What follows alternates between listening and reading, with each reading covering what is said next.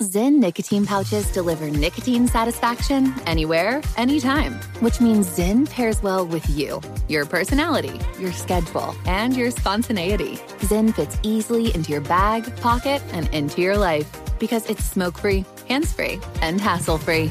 So the only person who will know you have a Zyn pouch in is you. Visit Zyn.com or head to your local convenience store today to find your Zyn. Warning, this product contains nicotine. Nicotine is an addictive chemical. Pause for a big thank you to our partner making today's program possible. Managing your diabetes just got easier. The powerful new Dexcom G7 lets you see your glucose numbers on your compatible watch and phone without finger sticks. Amazing. And because Dexcom G7 is the most accurate CGM system, you can be confident in your food, your exercise, and medication decisions. All those decisions can lead to big results, like more time in range and a lower A1C. Get started at Dexcom.com. Dexcom data on file 2023. If your glucose alerts and readings from the G7 do not match symptoms or expectations, use a blood glucose meter to make diabetes treatment decisions. For a list of compatible devices, visit Dexcom.com/compatibility. Thanks, Dexcom, for being our partner.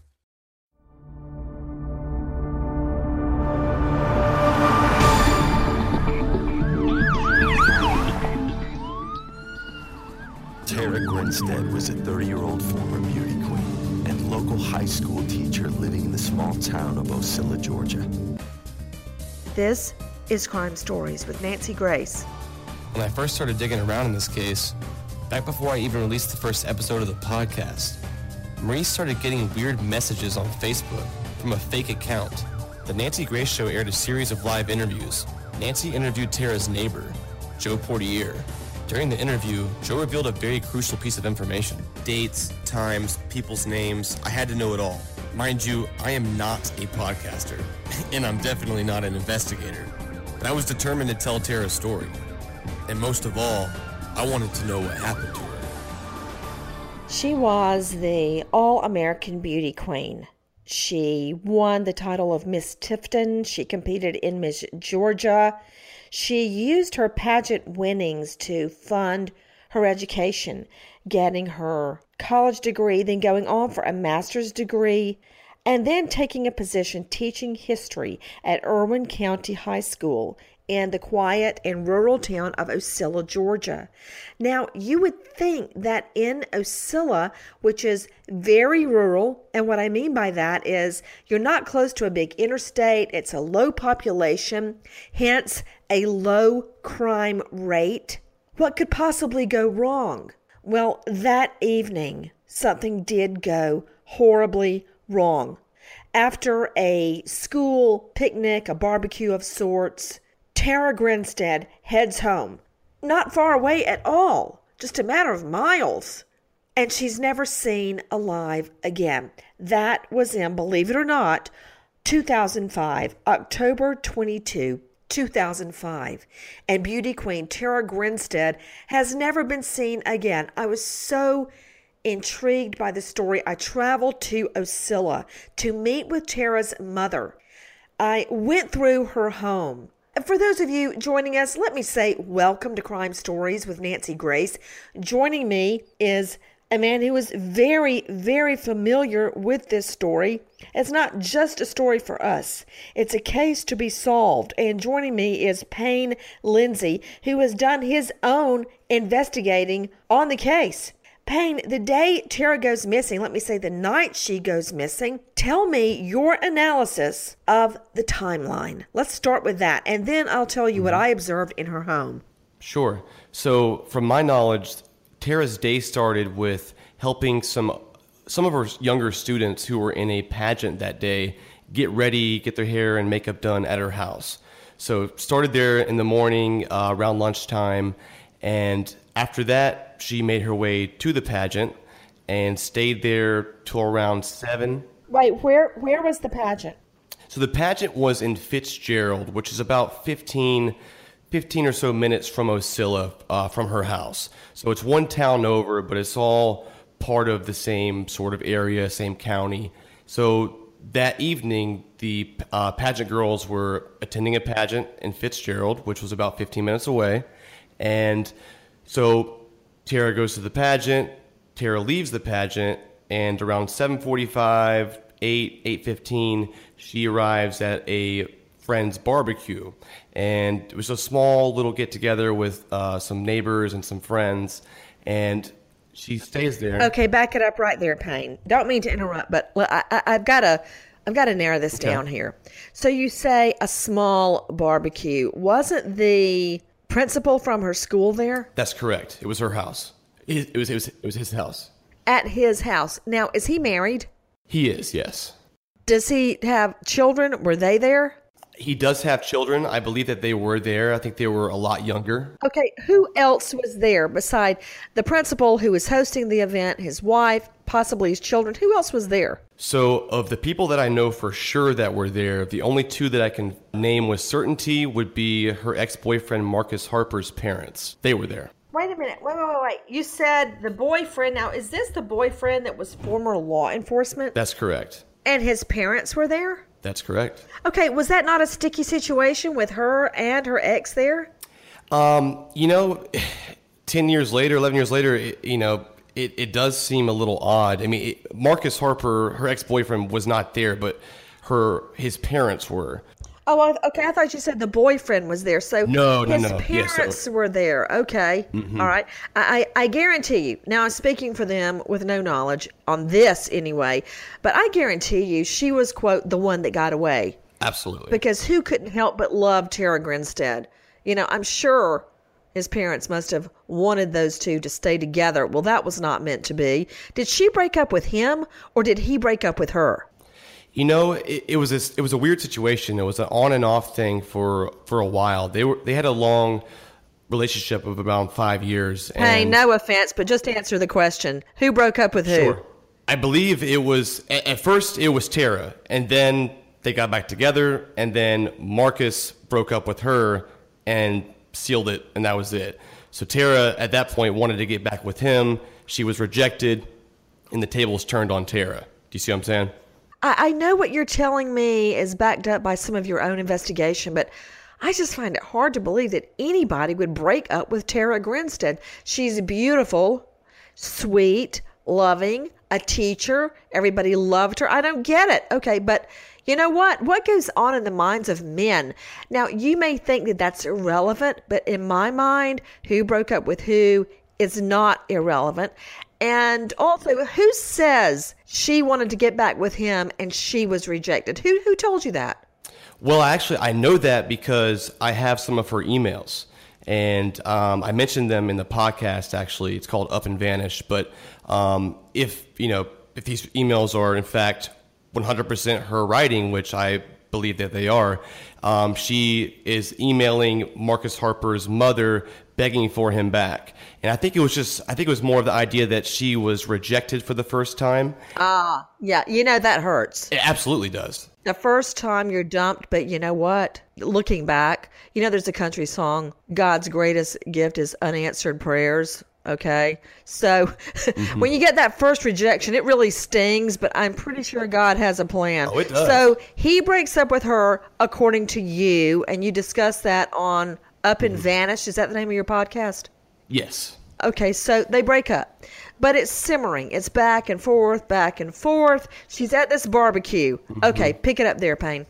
So at the barbecue, she's there till about 11 o'clock p.m. Now, wait a minute. Is this a school night? This is on a Saturday night. This is October 22nd. So this is a Saturday night. So stays at the barbecue till about 11 o'clock p.m., leaves the barbecue, and presumably goes home, but she's never seen again after she leaves the barbecue. How far away did Tara live from the barbecue? About a 2-minute drive, about a 7-minute walk. 2-minute drive, 7-minute walk. And she was in her car, wasn't she? That's correct. Now, there's been a lot of discussion. Was she run off the road? And again, this is not Miami. It's not San Francisco. This is not New York, Long Island, Philadelphia, Boston. There's not a whole lot of high-speed freeway chases in Ocilla. Okay, it's a 2-lane. No. However, the problem with the 2-lane is a lot of it is through densely wooded area, but it's a 2 where nobody would see what happened. But her car, as I recall, was found at her home. Is that right? That's correct. It was. Now, what items of her... So I have always contended that she made it home that night. It was a 2-minute drive, and that's where things went sideways. Now, of her belongings, keys, purse, and cell phone, what was still in her home, Payne? So inside was her cell phone on the charger, but her keys and her purse were missing. I just don't see her leaving that home without her cell phone. Yeah, I don't either. I don't see it. Yeah, if you're going to bring your purse and your keys, that's the third thing you usually grab if you're leaving the house. It sounds to me, and maybe I'm projecting Payne, but when I come in, first of all, the children steal my chargers constantly for their iPads, which I don't know what Santa had in his mind when he gave them iPads 2 years ago, but I would never have condoned that. Now they run off with them like squirrels with a nut. And when I come home and look for a charger, forget about it. But once I go for my usual scavenger's hunt, one of the first things I do is plug everything up so it'll be ready when I need it. So I just got, maybe I'm projecting, the idea that she comes in, plugs in her cell phone. She's been gone all day to the pageant rehearsal, blah, blah, blah, the barbecue. She's been out of the home all day. She comes home, plugs it in, and then something happens. Now, when I was in the home, Payne, and I was there with her mother, and we went through every room by room with a fine-tooth comb, nothing was out of place. Again, it was like a dollhouse that somebody had set up. Yeah. And I say that only because it was very small, but it was beautifully decorated and appointed. No, there was no sign of a struggle. No windows were broken. The door hadn't been pried open. Nothing had been ransacked. Nothing. So she takes her keys and her purse. She had, I think, to go with someone that knew her. So what do you think happens then? She's home. Did you say 11 o'clock? 11 o'clock, yes. And the next day would be Sunday. Yep. Now, she was reported missing on what day? Monday morning. She didn't show up for school. She was a teacher, and she no call, no showed, and her students were worried, and they called the police, and they went to her house. Now, I'm a little perplexed by that, because I would have thought she would have gone missing at church the next day, or that her parents may have thought it odd that she was not in touch with them all day Sunday. And that was the thing. The alarm really wasn't raised until later on in the afternoon, evening time. And so Tara's mother called a family friend who is a police officer from Perry to go drive and check on Tara. So he drove there Sunday night, knocked on her door, no answer, and put his business card in the door and left and went back home. Okay, let's go through that again. Okay. So the mother does get concerned on Sunday when she doesn't hear from Tara. She does. Right? Mm-hmm. And she calls a friend in law enforcement in nearby Perry, Georgia, which is about the geographic middle of the state. Not exactly, but almost. Yes. So the former law enforcement from Perry drives then to Ocilla. Did the mother go there first? I assume that she did. No, she didn't. She just called this man, and he went by himself. He goes over, and what does he find? From my knowledge, all he found was that her car was in the driveway, but Tara either wasn't in the house or she wasn't coming to the door, and he left his business card wedged in the front door to let her know that he was there, and then he left and went home. Okay, so he goes. Why does she call him? Who is he to this scenario? Did he used to date Tara? Back in high school, I believe they had some sort of dating relationship, but he was mainly just a family friend and somebody that her mother trusted. So that's why she called him. So he comes over. He checks her home. Again, what time did the mother call him? This would be around, I believe, 10:30, 11 o'clock at night. So this man didn't get to her house till around midnight. Sunday night, Monday morning. So at that point, she still wasn't called in missing, correct? That's correct. The mother may have thought, okay, she's out for a night and didn't tell me. Sure. I'm not going to embarrass her. I'm not going to make a big deal out of it. Mm-hmm. And so we get to Monday morning. Then what happens? So Monday morning, she doesn't show up for school. Students and teachers are worried. So the local police is called and they go to Tara's house. And the next door neighbor actually had a key to the house, and he let the police officers in, and they found the business card, and they also found a latex glove in the front yard, just a stone throw away from her front door, just a few feet. Everyone, Payne's podcast is up and vanished, and it's dedicated to the disappearance of Tara Grinstead. I'm just telling you, by the looks of the inside of her home, which was immaculate, and the inside of her car, spotless, there's no way she would have allowed any kind of trash, including this latex glove, lay right by her front porch in the yard. Yeah. No way. So I'm telling you that had to have been dropped during the kidnap. Yeah. Okay? It had to be. Yep. So what else do we know? So she's reported missing Monday at what time? Around 8:30 when she didn't show up for school in the morning. Okay, what else do we know about the crime scene? So there's very little evidence, really. Like you said, the house was pretty much immaculate. There wasn't really any signs of a struggle. You just had this random latex glove. Her keys and her purse are missing. Interestingly, her front door was locked shut, and her car door was found unlocked. So Tara either walked outside of her house willingly and locked her door, or a kidnapper locked the door or came back and dropped her cell phone off or something like that and locked the door then.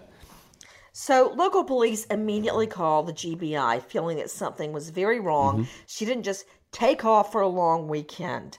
Also, it's a very small community, so word traveled quickly that she was gone. About, I guess it was Feb 2009, a video surfaced on the internet featuring a self-proclaimed serial killer called the Catch Me Killer. And he suggested that he was responsible for her disappearance. What became of that? We're talking about 27-year-old Andrew Haley. What was that all about? Yeah, so at first it was pretty alarming, and it was the family was notified, and the GBI got right on it, and they took it very seriously. But after some further investigation, they traced the IP address and found out that it was just a man playing a prank. It was some sort of sick hoax that he was playing, and he was eventually charged with that and served time in prison for that. Let's talk about the latex glove. I'm sure that it was tested at the time, but when I say at the time, I'm talking about 2005. Yeah. Since then, there have been major developments in touch DNA and mitochondrial DNA and Y-Filer DNA, which Y-Filer probably wouldn't apply to this because Y-Filer is used to identify male DNA and a sea of female DNA. But hey, I'm just a trial lawyer. A scientist would have to weigh in on that. My point is, so many developments have been made in DNA and forensics. I'm just wondering if the GBI has retested it. What do we know about potential persons of interest? Did everybody submit to questioning, polygraphs, DNA tests? What do we know, Payne? There were several polygraph tests, and the GBI also claims to have swabbed over 200 different people in this case for DNA, and there hasn't been a single match on the glove.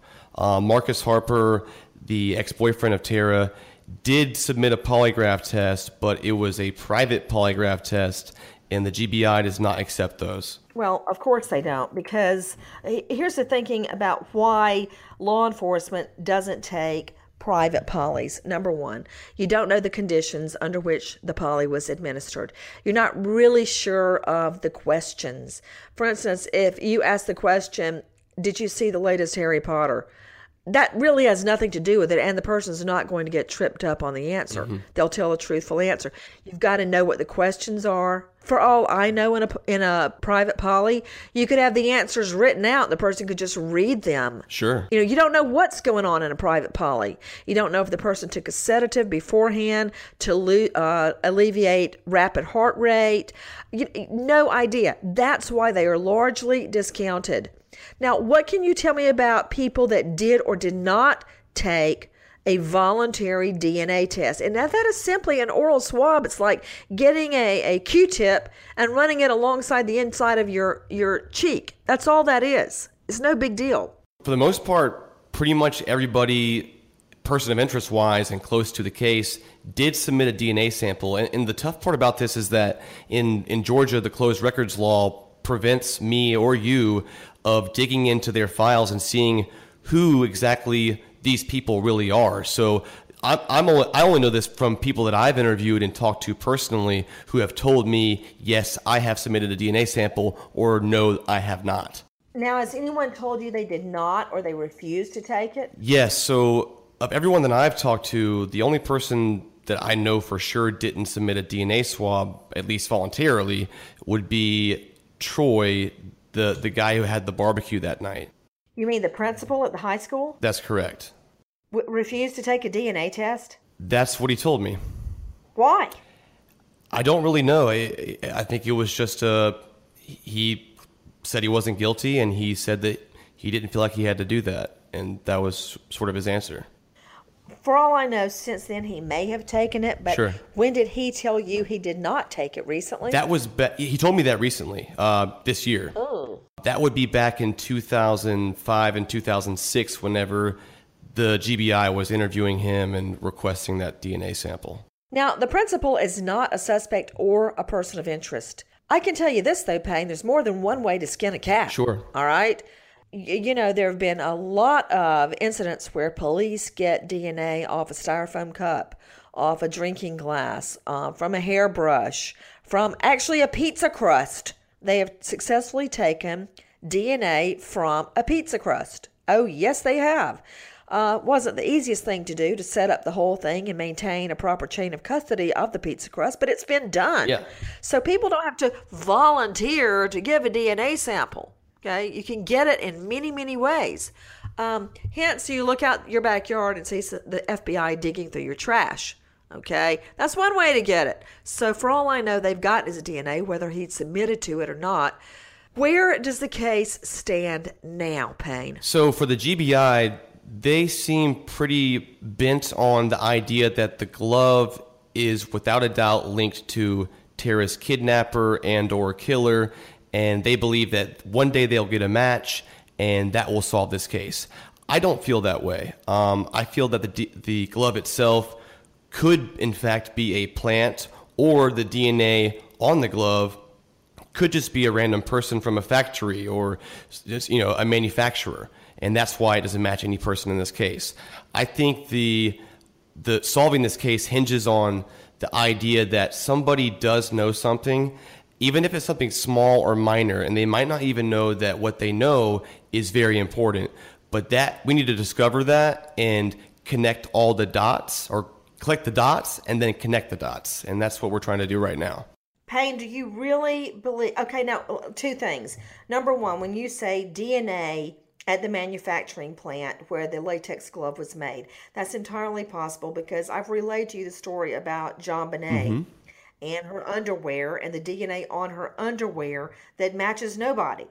The detectives, I've been told, in that case actually went and bought girls' underwear at a department store, and there was DNA on it already, which means that, that's got to be from the plant where someone touched it, handled it in some way. Yep. No one has seen Tara Grinstead or heard from her since Saturday, October 22, 2005.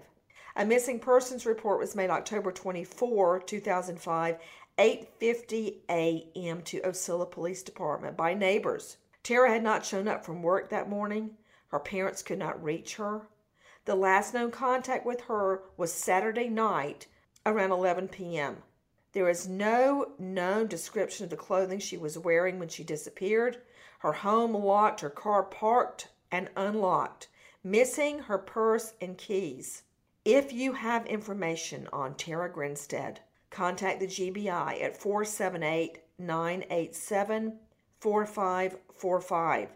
Ocilla Police, 229-468-7494. Repeat, 229-468-7494, or toll free 1-800-597-TIPS, 1-800-597-8477, or go to tips@findtara.com. You can stay Anonymous.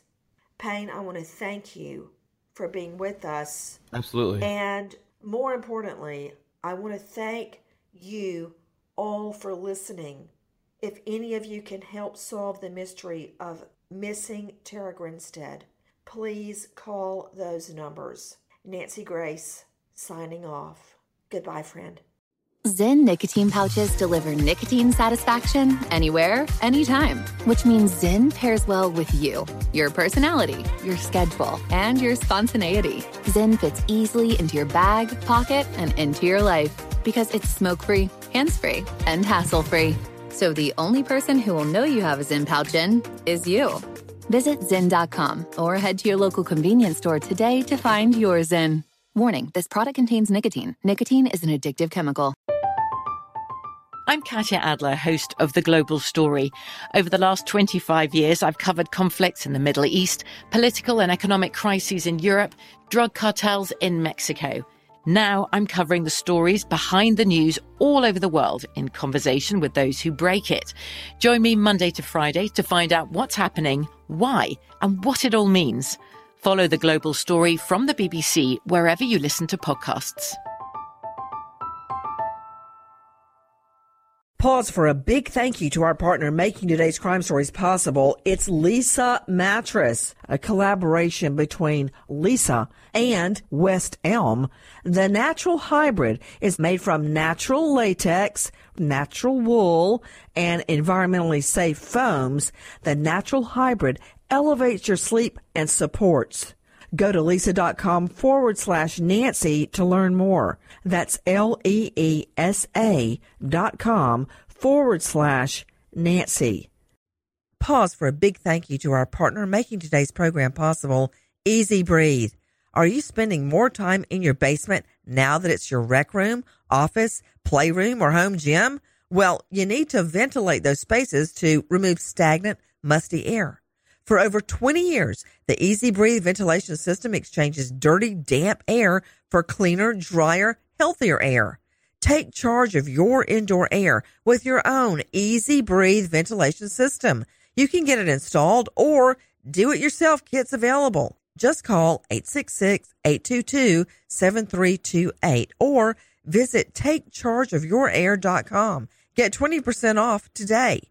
Thank you, Easy Breathe, for being our partner.